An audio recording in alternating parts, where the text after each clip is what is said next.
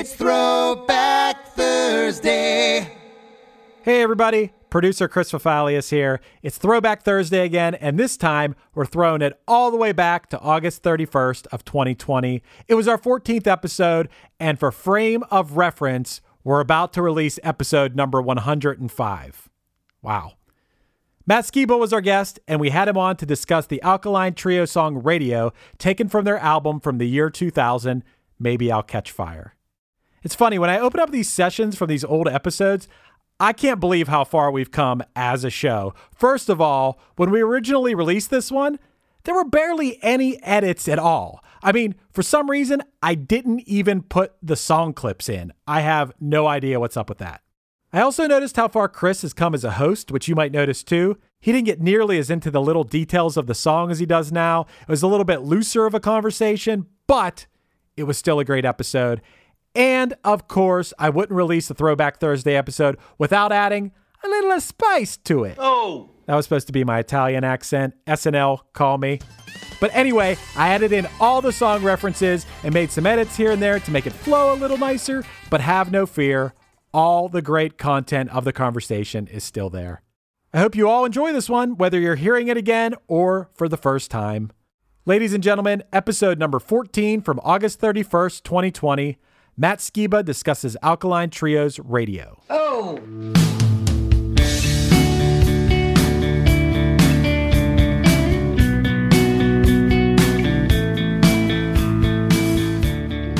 Hey everybody, today's guest is Matt Skiba, guitarist and vocalist for Blink-182 and Alkaline Trio.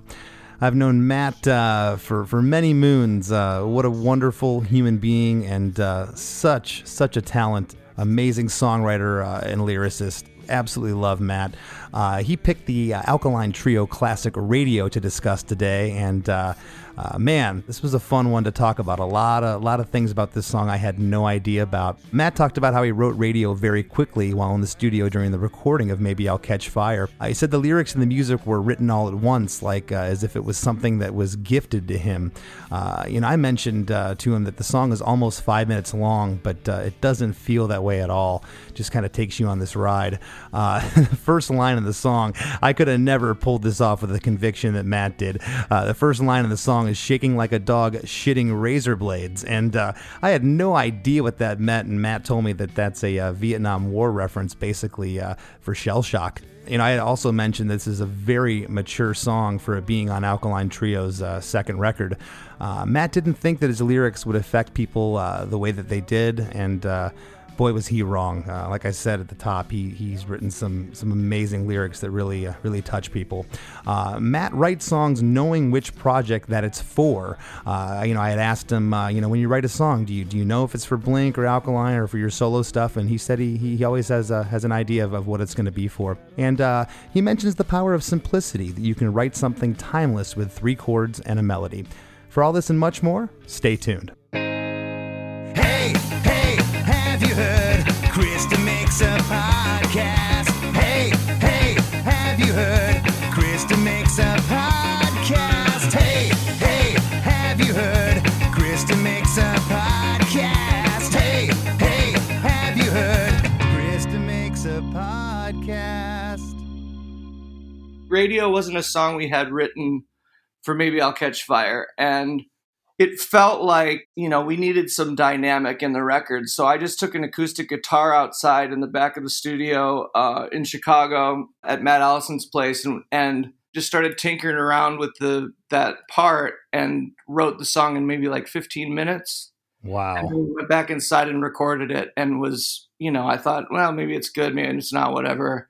And then it turned out to be everybody's favorite song. Well, and it's amazing, too, because, of course, I'm familiar with the song. I've heard it a number of times over the years. But, when a guest picks a song, I start to really analyze it and critique it. I pick up the guitar. I want to learn the arrangement. And I mean, and don't take this the wrong way, what a simplistic idea. But, my God, it just has such feeling and such emotion. I mean, and that's classic Alkaline Trio. The lyrics are what really you guys are known for. You're known for, and this song is 4 minutes and 41 seconds. But the beauty of it, it doesn't feel like that to me. It feels like a shorter song, because 4 minutes and 41 seconds, that could be little labor intensive, some songs that long, but this one doesn't feel. Yeah, 4 minutes or 41 seconds is a long time if you're getting your toenails pulled or like.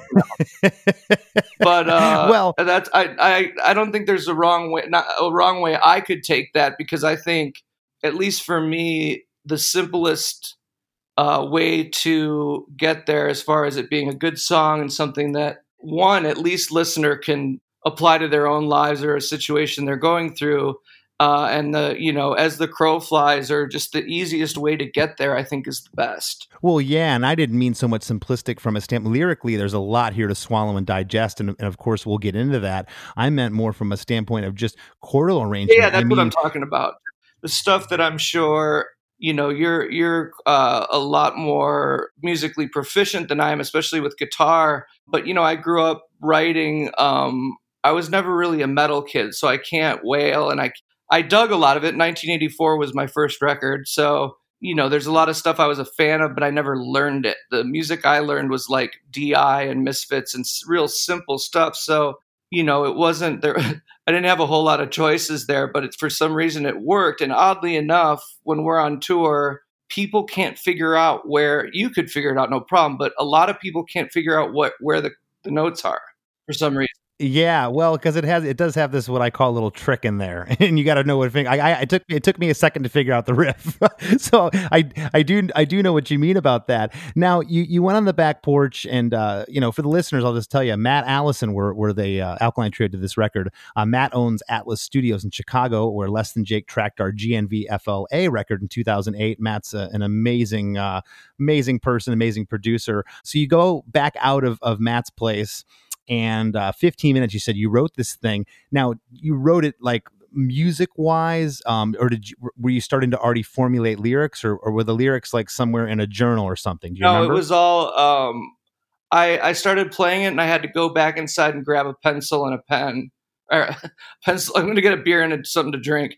I had to grab a pencil and a notepad and wrote it was all written right there. Lyrics, music, everything, front to finish. So it just kind of came out of you. Yeah, and as a songwriter, I'm sure you can relate. There's just it doesn't happen all the time, but when it does, it's a great feeling when it feels like it's something that was just gifted to you. Sure, yeah. That was one of those songs where it felt like somebody else just, here you go. That is so cool. When now you get done, you're outside, you bring the acoustic back in, and you go, I got something.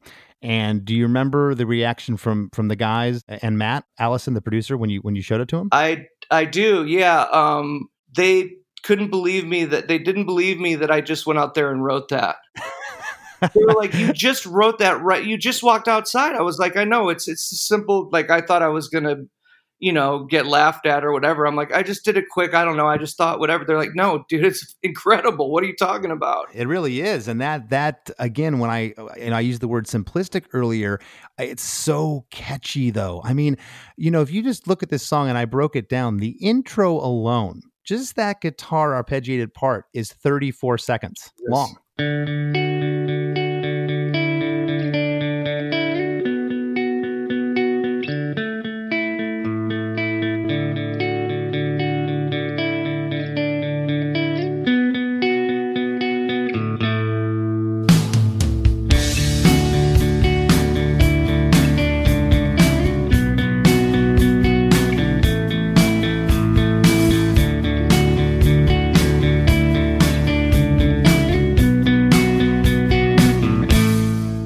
I want to get into lyric number one because lyric number one of this song, like, there's no way. And as this all goes back, and I've talked about this on the show before, the conviction and the heart and where you're coming from as a songwriter and as a singer, that dictates everything sometimes. And in the case of this line, if I sang this line in a Less Than Jake song, I don't know if I could have got through it with a straight face, or it would have come across with any type of conviction. Shaking like a dog shitting razor blades, waking up next to nothing after dreaming of you and me. I'm waking up all alone, waking up so relieved while you're taking your time with apologies.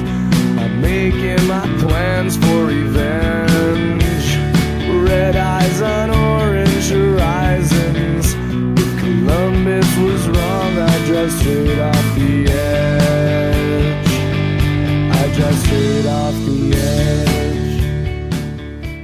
first line of the song is shaking like a dog shitting razor blades. Yeah. So set that up, because I'm reading this song and I almost feel like this could be construed as a love song, but maybe not. So set that line up and set maybe the first verse here up of where your head was at lyrically. So both of my parents are Vietnam veterans, and one of my dear friends, David Dunham, a buddy of mine from Chicago, we were talking about, we were out at his dad's place on the East Coast years ago, and his dad was telling us, some Vietnam stories, just kind of lighthearted his stuff with his buddies, or talking about friends of his and stuff like that.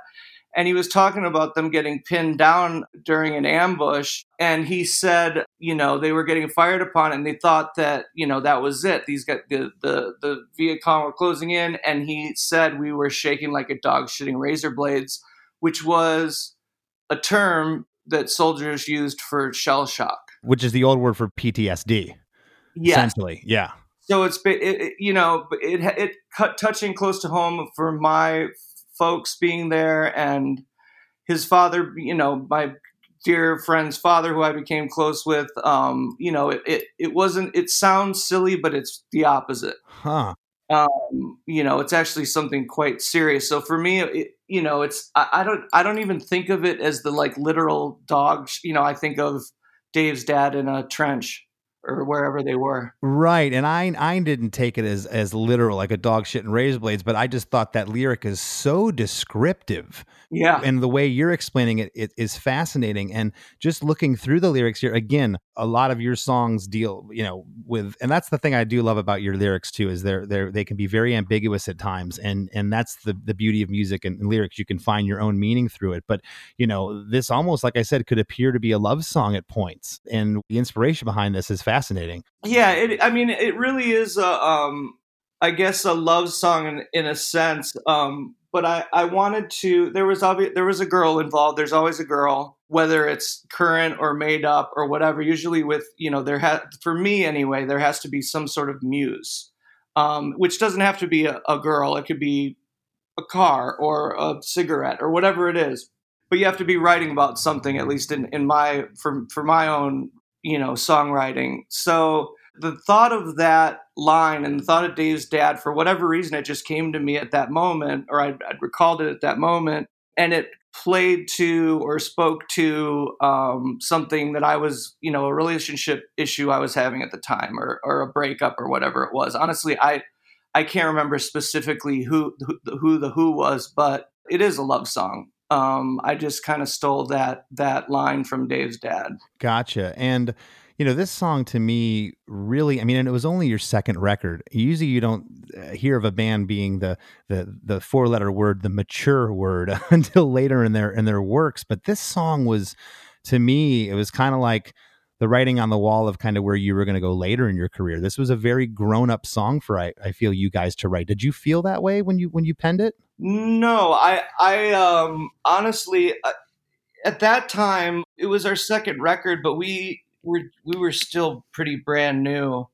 And so I had a lot of uncertainty about what, it's sort of like, if you're self-conscious about your appearance, like what do you look like to other people? And same thing with songs for me, at least initially. It's like I thought I was going to go in there and get laughed out of the place. So, collectively everybody loved it and we recorded it, but I still wasn't sure. So at the time, I didn't think that. But looking back on it, and what a little shithead I was when I wrote that, it is very mature that I could verbalize those feelings and make them poetic in a sense. No, I don't know. That's the only word I could really think of, was maybe not mature. It just seems grown up for you on your second record to come forward. This song, it's you kind of put your vulnerable side out there, at least to me as a songwriter. This is nothing that I could have written on my second record anywhere close of something of this. And I mean that with my heart, man. I appreciate it. And in terms of like how you just put it, it absolutely was a mature song, for a second. I just never really thought of it that way. Well, no, when I remember hearing it, and of course at the time, you guys are from Chicago, and a lot of bands I love from that area, But when I put the song back on today, and I listened to it a bunch this morning, and I harked back to that time period, and I just want to throw a couple bands out there and just see. I mean, I hear a little Smoking Popes, of course, Chicago, amazing band. I hear a little Braid, a little Get Up Kids, and a little Promise Ring in here. And it was during that time where a lot of bands were doing what was then labeled as emo. But this still is undeniably Alkaline Trio. It sounds like you. Were any of those bands, I mean, I know the Popes were, but were any of those bands on your radar when you wrote this particular song or a song like it?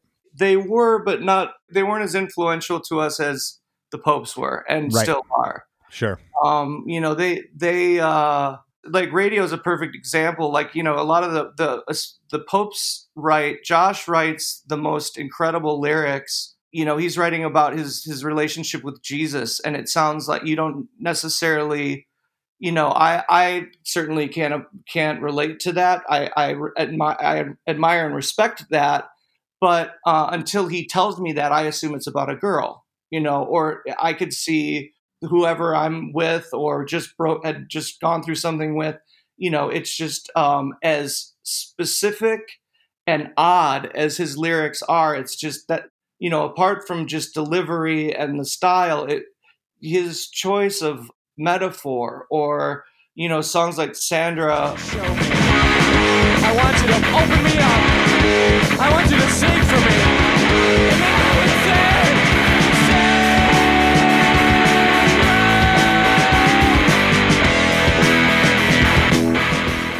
some of the old Pope songs, the lyrics are so awkward but so perfect, and that was something that Josh definitely inspired me to take those chances and to, I guess, write things that make you feel weird. Sure. I can definitely hear it in this track. And the reason I brought up that time period is because, we were all, trying to find our footing. Everyone, we were writing records, and you guys were a young band, and I can definitely hear those influences. But again, it is undeniably Alkaline Trio. It's not like it's a ripoff of any of those bands. I only brought them up as a reference point. The other bands, I mean, Braid, Promise Ring, Get Up Kids, those were all, and they still are, our homies. Those guys are awesome. Yeah.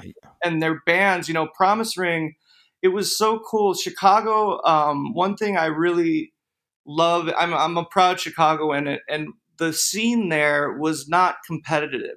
Nobody was trying to outdo each other. And when I moved to the Bay Area, it seemed like everybody was in a race, and everybody kind of secretly didn't like each other. And it was, I lived in Oakland for a couple years, and it's a rad scene, Gilman Street and all of it. But Chicago, we had a real community. Chicago's the only town that I've ever been to. I say town, city, a major. I call it a town too. Yeah, just all the bands. Like, this guy was in Tuesday, but he also played in the Broadways, and this guy was in Slapstick, and he played in Alkaline, and this guy played in 88 Fingers Louie. Now he's in Rise Against, and everyone. There was no like you said, like shit talking going on. It was always a greater sense of community there than anywhere else I ever felt. Which.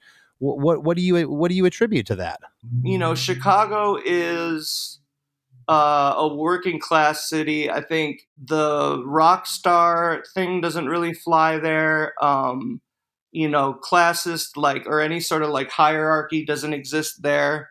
And I think it all stems from just the blue collar blood of the city, that nobody's better than each other. Interesting. Getting back to the song, the intro is 34 seconds, and then the verse starts, which is just a continuation of the intro. The drums drop in, the bass drops in, and we're at almost another 45 seconds here with a lot of lyrics.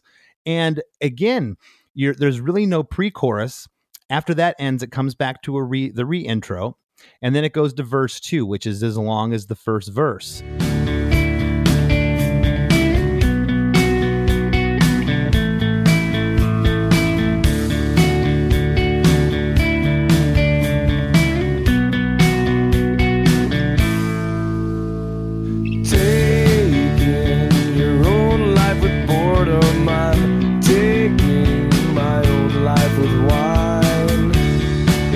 You to rule out the sorrow. It helps me to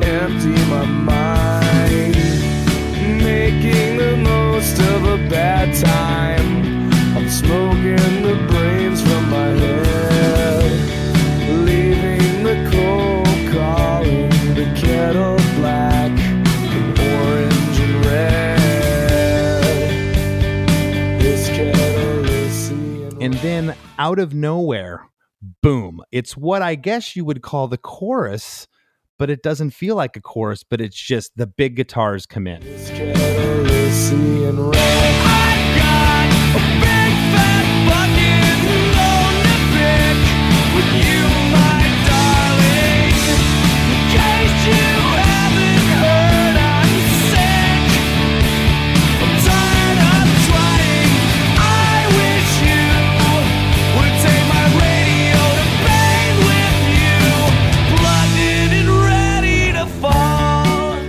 I've got a big fat fucking bone to pick with you, my darling. In case you haven't heard, I'm sick and tired of trying.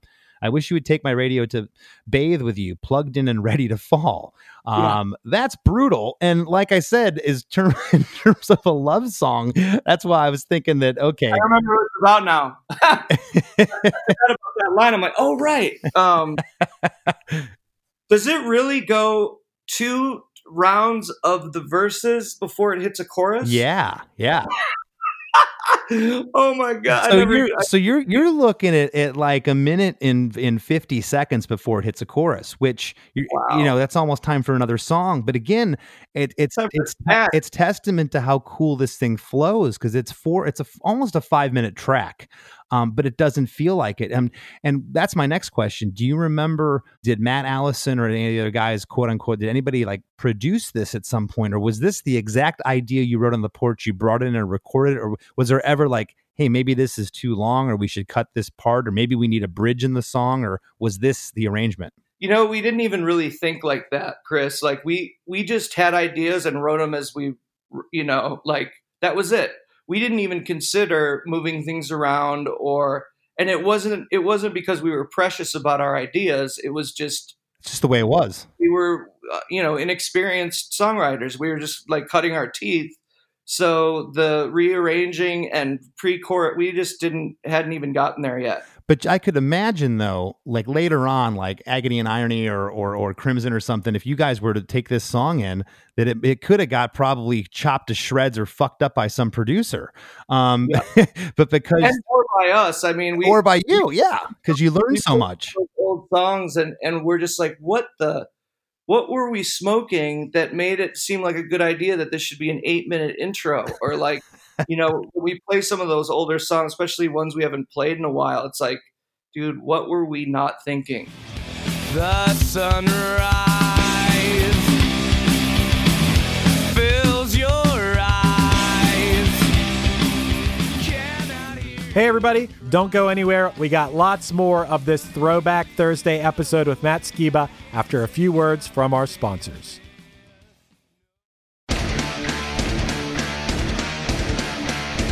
Hey there, I am Johnny Christ from Avenged Sevenfold, and I've got a podcast called Drinks with Johnny you're going to want to check out. I sit down with a bunch of different people from all different walks of life, from professional wrestlers to actors, comedians, fighters, musicians, everything in between. I'm just looking to make some friends and have a good time doing it. So if that sounds like something you're into, go check out Drinks with Johnny, streaming everywhere now.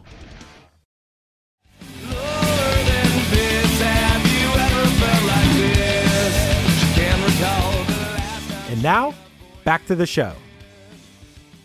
So you go into what I guess would be, like I said, it's not like a traditional chorus. There's no hook that goes over and over again. Of course, that this descriptive lyrics in this are just, the imagery is amazing. I wish you would take my radio to bathe with you, plugged in and ready to fall. I mean, that kind of says it all. And after chorus 1, it's what I wrote here in my notes is the re intro. So there's now a third intro that happens, just like the first and second time. And then verse 3 comes in.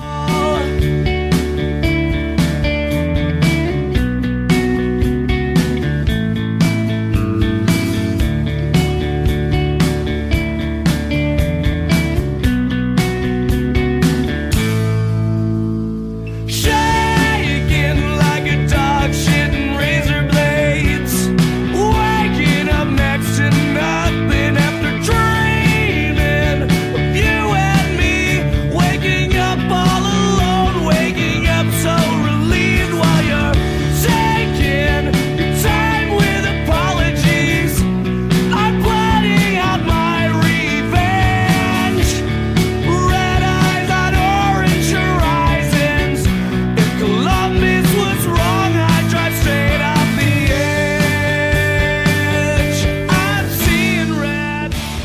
verse 3 is exactly like verse number 1, except for the last line after you say, if Columbus was wrong, I'd drive straight off the edge.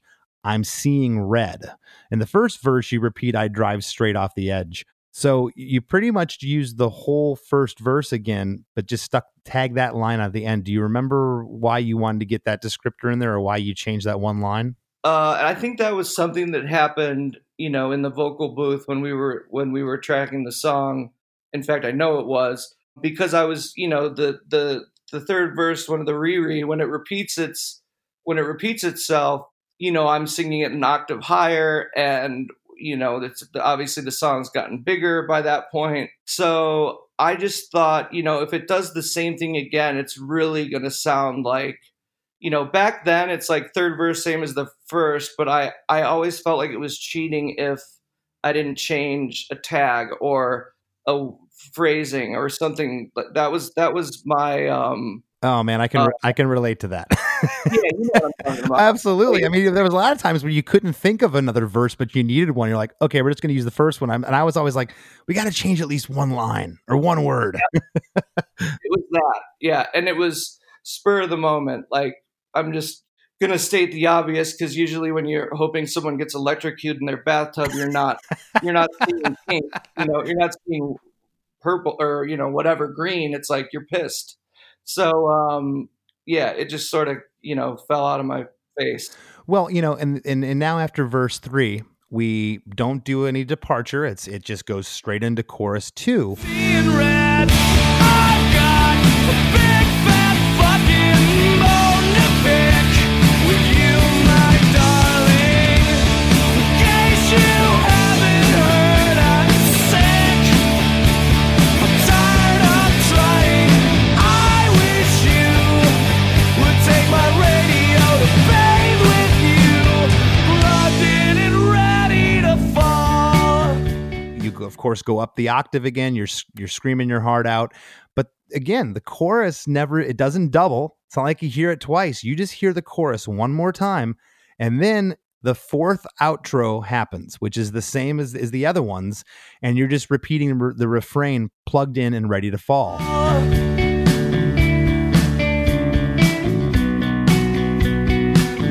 in and ready to fall.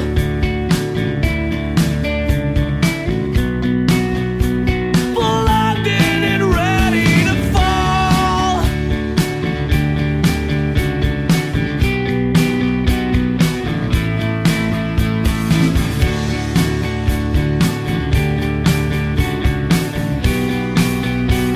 Plugged in and ready to fall. And then the song ends on what I call the suspense chord. It doesn't resolve. It ends on the A chord, which I love. I love that, especially for this tune, because this is a song to me that you don't want it to end. If that makes sense. Yeah. It's like it kind of has to have that cliffhanger note of like, wait, is it going to come back? So when the song was done, the record is pressed, it's ready to go. Do you remember the initial reaction to fans when they heard this and what they thought? Like, was it a quote unquote hit among the fans right off the bat? Honestly, I don't remember. I think so, but I remember doing interviews, and yeah, I think it was pretty immediate. I'm trying to like envision the show and people's reaction, but I think just from, especially back then, it was, there was no internet, you couldn't get people's reaction across the globe, but it was amongst our friends and, fans, which were kind of the same thing at that point. Everybody was pretty shocked and psyched at the quality of the song, which, like you said, and I like the word simplistic. I think if you can achieve something good or great or whatever in an easy way, there's a magic to that. This tune, I mean, I could hear some producer taking it and putting strings over it, over the over the intro or the outro, and doing all kinds of crazy production and sounds and vocals and harmonies and overlays. But that to me takes away from and when I say simplistic, it's more of I don't know. I feel like it's personal when I put this song, and I feel like, yeah, there's a band playing, there's bass and drums, but I feel like it's a guitar player, singer, songwriter, you that's just singing to me like across the room. That's the Okay. vibe I get from it. It's great. Yeah. Do you remember if you played the track on the Maybe I'll Catch Fire tour? We did, yeah.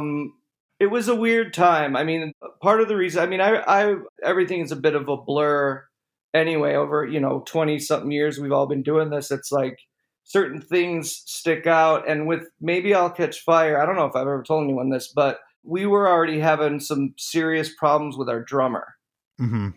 at the time. The guy that played on Maybe I'll Catch Fire, Glenn, who was we were inseparable for many years, and we just, I'll leave it at that we were having some very serious personal difficulties, and that took up a lot of my bandwidth, as far as Understood. memory is concerned. But I remember playing it live. I remember fucking it up a lot live because it's so damn long and repetitive. And, after you're on the road for 3 weeks, especially when it's like a tour that they let me book, which is crazy to think about. But, playing in living rooms or, pizza places in the middle of nowhere or whatever.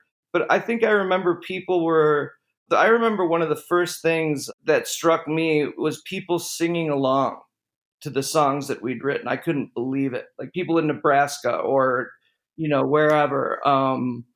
One of the first tours, I have to say that Chris, you and your band are such a huge reason that we're where we're at today. The Less Than Jake, All, and Discount Alkaline Trio tour was our first big tour. That's the first time we played in front of real audiences, thanks to you guys. Well, thank you. And I remember it like yesterday. I remember the first show with you guys. It was at a place called Ziggy's in Winston-Salem, North Carolina. Yeah. And I was stoked because I remember meeting you through Pete Anna, Yeah. our old trombone player, who played in Slapstick and who you know very well. And and Peter had, been telling me, yeah, my friend Matt, he's got this band together. And I know I told you this story. I remember seeing your band's name in print, and bands in the '90s always kind of would come up with these wacky names, and I really thought you were the Alkaline Trio at first. Yeah, And Alkaline, I'm from Detroit. He was a famous baseball player from the 50s and 60s from Detroit. And then it's like, no, it's the Alkaline Trio. Oh, but yeah, you guys, that was the first time I had ever seen your band that night at Ziggy's. And I don't know, you guys were really new then. I don't know if you'd ever played to that many people. I think there was probably 600 or 700 people, 800 people there that night. I remember it very well. That's a show. I mean, I remember almost every moment on that tour. And to this day, I mean, we learned so much from you guys.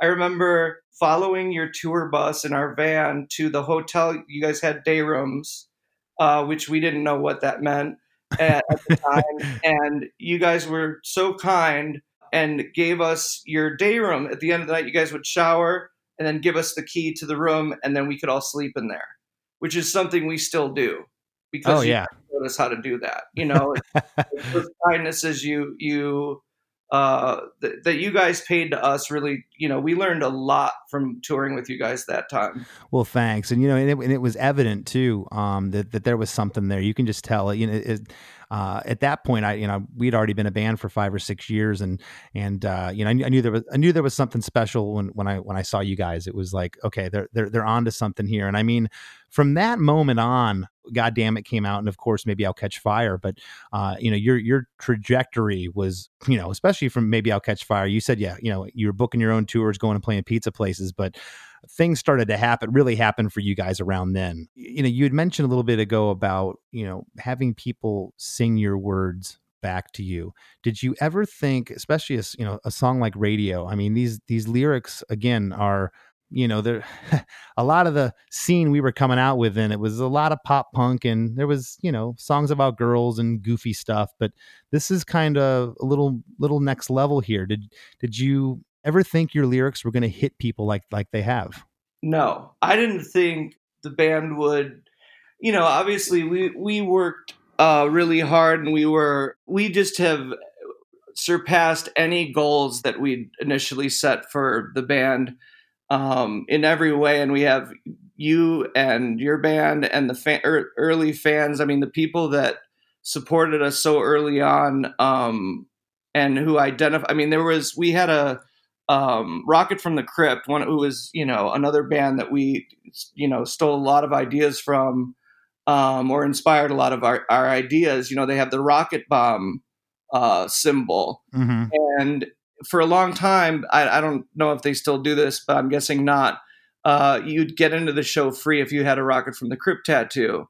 And, all three of us all had our Alkaline Trio tattoos. We were a gang and all that. But we said the same thing. Like, if you get an Alkaline Trio tattoo, you can get into the show for free. And I remember playing in Green Bay, Wisconsin, and this was maybe, this was definitely, well, it wasn't definitely anything. It was early on, and I remember like half the kids had the tattoo. And we're talking like that we were opening for Face to Face, so it was like there was like 1,000 people. I remember Danny went to jail that night. But that was the night we realized, like, we can't do that because all of our fans have the tattoo, which is another thing that just like them singing lyrics back, people, saying that you kept me from killing myself, or you gave me hope when my wife or girlfriend left. I guess back then it was a girlfriend, but those things it never, and kids always, as like they always premise it with, I'm sure you hear this all the time. Mm-hmm. And it's like, well, I do, but it never gets old. It doesn't mean less to me because I've heard somebody else say this. I don't think you're making it. It never loses its luster. I've had, and No. I'm sure you've had fans come up and it's almost gut wrenching. They'll say, "Man, I know you hear this all the time, but I almost killed myself after my dad died." I'm like, no, you don't understand. Like it emotionally affects me. Like I don't know what to say to you. Give me a hug, Yeah, that's what I do. A hug. I go hug because there were times where I would start crying. Or same thing. It's like there aren't really words. It's just hug the guy or the girl, Yeah. Something else I want to touch on, you've outside of Alkaline Trio have done some a number of projects, Matt Skiba and the Secrets, and you did the Heavens project. When you write a song, you sit down and you go back behind the studio and you write a tune. Are they always Matt Skiba songs that could go to any project, including, now that you're writing and recording with Blink?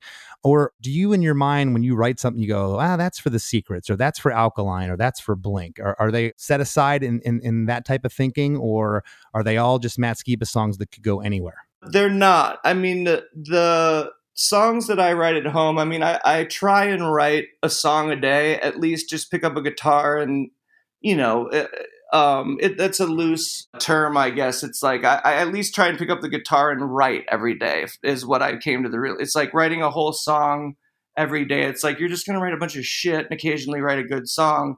So I loosen the reins a little bit and I just try and play every day. And 9 out of 10 times I'll come up with something. And those songs are usually for Alkaline Trio. Because with Blink, when I first started playing with them, when we first started writing the first record, I was writing songs for Blink at home and bringing them to rehearsal or bringing them to the studio, and they just sound like Alkaline Trio. So with Blink, it was, far more effective to write together, and Travis and Mark are both incredible songwriters. Travis has something I didn't know until playing with him, that how great his musical mind is. I mean, the guy has ideas for guitar parts and vocal parts and, all kinds of things. And the drums and the songs being built around drum parts a lot of the time. With Blink, we write everything in the studio. Trio, the last record we did, we wrote almost the entire thing in the studio. To me, that's a luxury. I mean, it's really fun. I like writing on the spot, and I think it can, you get lucky and you get some of your best stuff. But I think, the next time we record, I'm going to come in with some songs. And, Dan is a lot more organized than I am, and he usually has some great stuff demoed really well. And I use voice memo on my phone to record demos. I do too. I don't want everybody to put their own, I don't want to put a drum part on it and then that dictates, it's sort of like, I leave it as open as it can. It's partly out of laziness, but also out of wanting the song to become an Alkaline Trio song. And as far as the secrets go, the secrets, I write the song specifically for that, because those records have come at a time when I have the time to do them, if that makes sense. Yeah, sure. In regards to what you said a moment ago, and it was interesting and humbling. And you said, when I write these songs and I brought them into Blink, they sound like Alkaline Trio songs. I like to write with the guys, and it's humbling in the sense that that the songs you're bringing in, maybe I don't want to say they sound too much like your other band or too much like you, but that you're part of another band now. You're part of doing Blink. In listening to those songs, and I've heard both records you did, I don't really hear Alkaline Trio. I mean, it's your voice. I know it's you, but it's produced and the production's different than what Alkaline does, and it really is set apart. And I think that's awesome. And that's kind of why I wanted to ask you that, if like what song is for what project, and the way you explain that's interesting. I could see why you would want to do that. Yeah, we all have our own styles, and I'll write on bass, or I'll write on a keyboard or whatever, to try and no matter who it's for, and no matter what, it always comes out sounding the same. It's always the same kind of shapes and sounds, and it wasn't discouraging. It's more flattering, and now we have a new initiative, or a new thing we have to put into play to de-alkaline my ideas.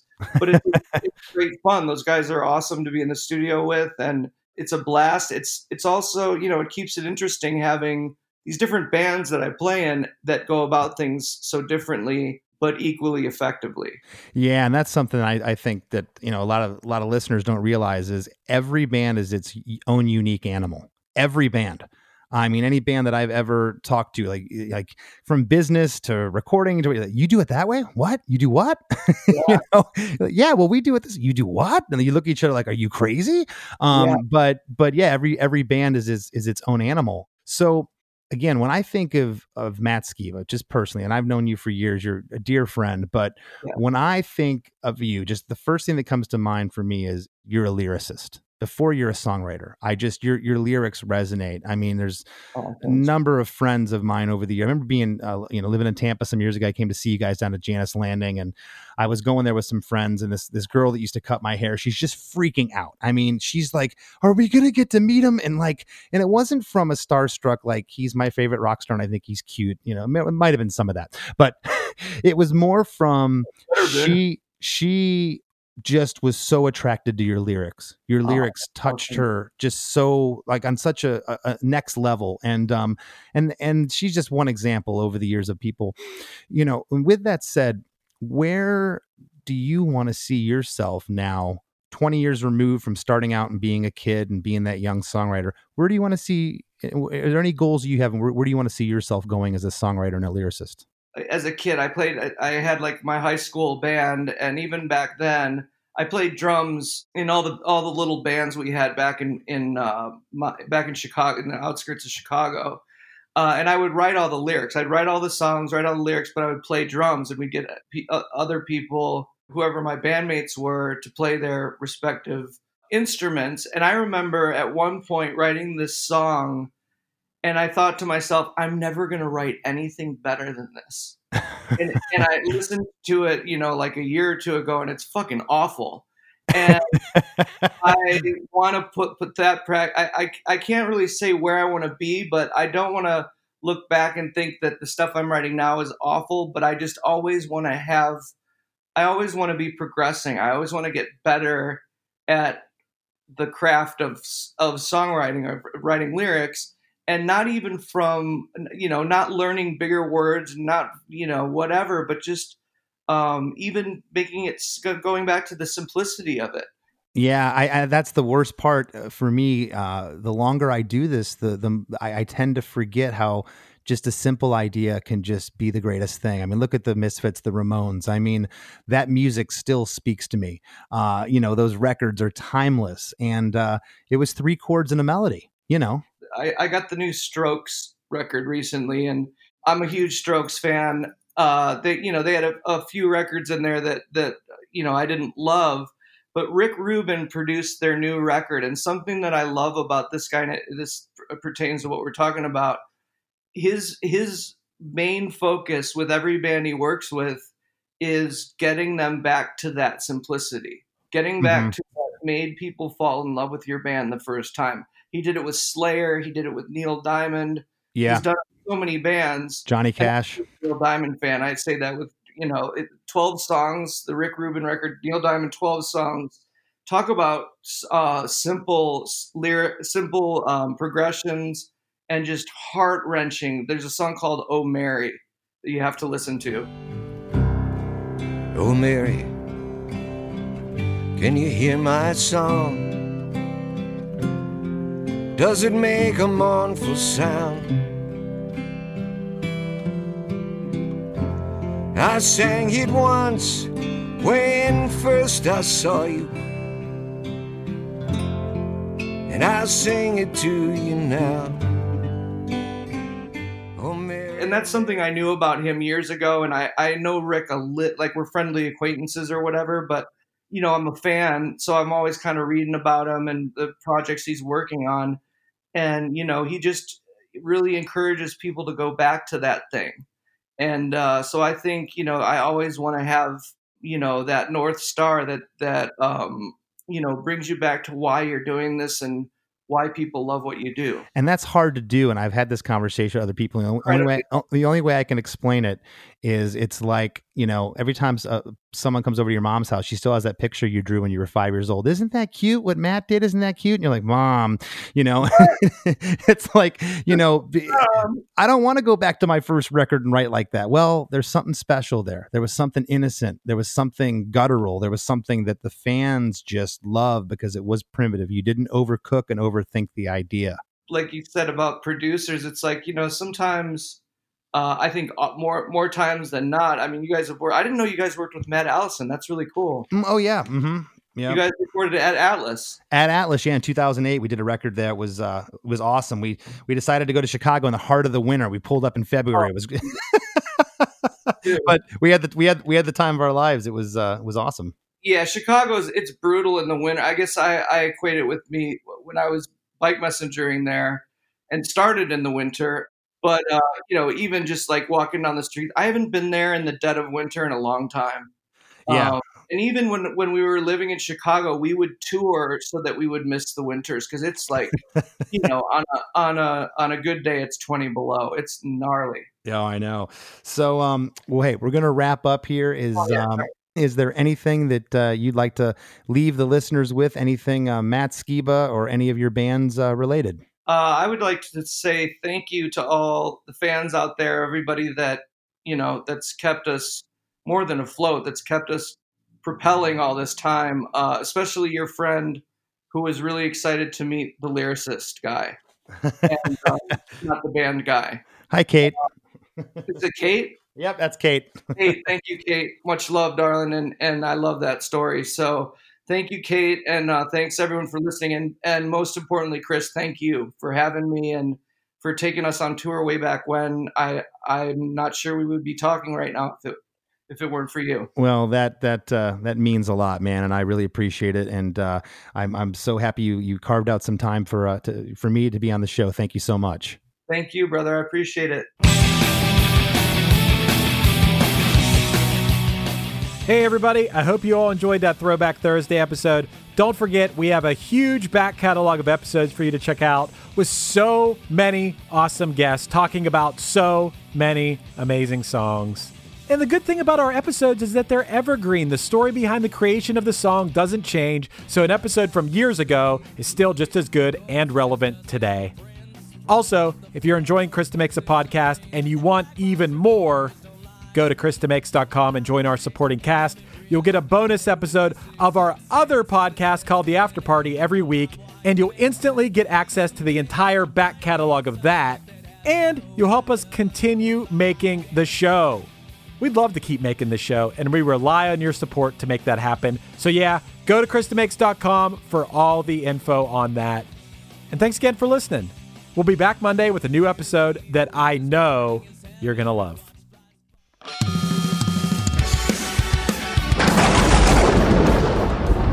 Hey everybody, Satan here. I know what you're thinking. Jesus Christ, Satan has a podcast now too? No, that's not it. But I am here to tell you about a podcast, and it's one that's all about my favorite band, Punchline. Not the band you expected me to say, right? You probably figured I'd like Slayer, or maybe some backwards Beatles records or something. Those are okay. But you usually find me rocking out to fan-favorite Punchline albums like Action or Lion while I'm torturing dead people for all of eternity.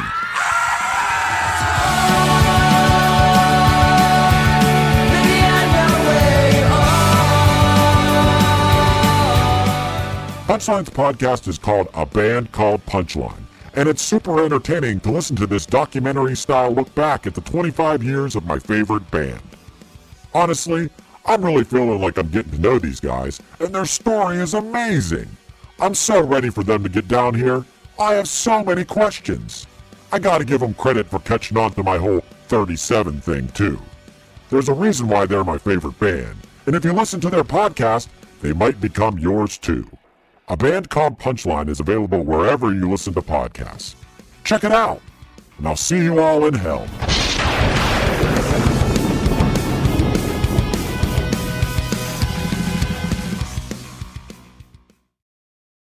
Hi, this is Chad Nicefield. And this is Justin Press. We're the host of Making Waves, the Shiprock podcast, a part of the Sound Talent Media Podcast Network. We're inviting you to sail away with us on an epic journey in musical enlightenment. Every week, we bring you only the best artists in rock music and discuss everything from the cruise, to the stage, to the saga of being a professional recording artist. We'll have lots of special guests along the way, so tune in every week. Your stateroom is available every Monday morning, so welcome aboard. Hey you, do you have any plans this year? How's that going? Did you get 2020'd? Well, welcome to a brand new podcast called 2020'd, where myself, Benny Goodman, and my good friends Corey Pazin and Siobhan Cronin from the band Lost Symphony also got 2020'd. And since the world ended this year, we decided why not just check in with some of our friends in the music industry and see how everyone's doing. We're going to get a candid look at life on and off the stage, as well as the mindset of some of the most successful people in the entertainment industry. New episodes drop every Sunday and Wednesday at 9 p.m. Eastern. And you can listen at 2020-d.com, soundtalentmedia.com, or on your favorite podcast app.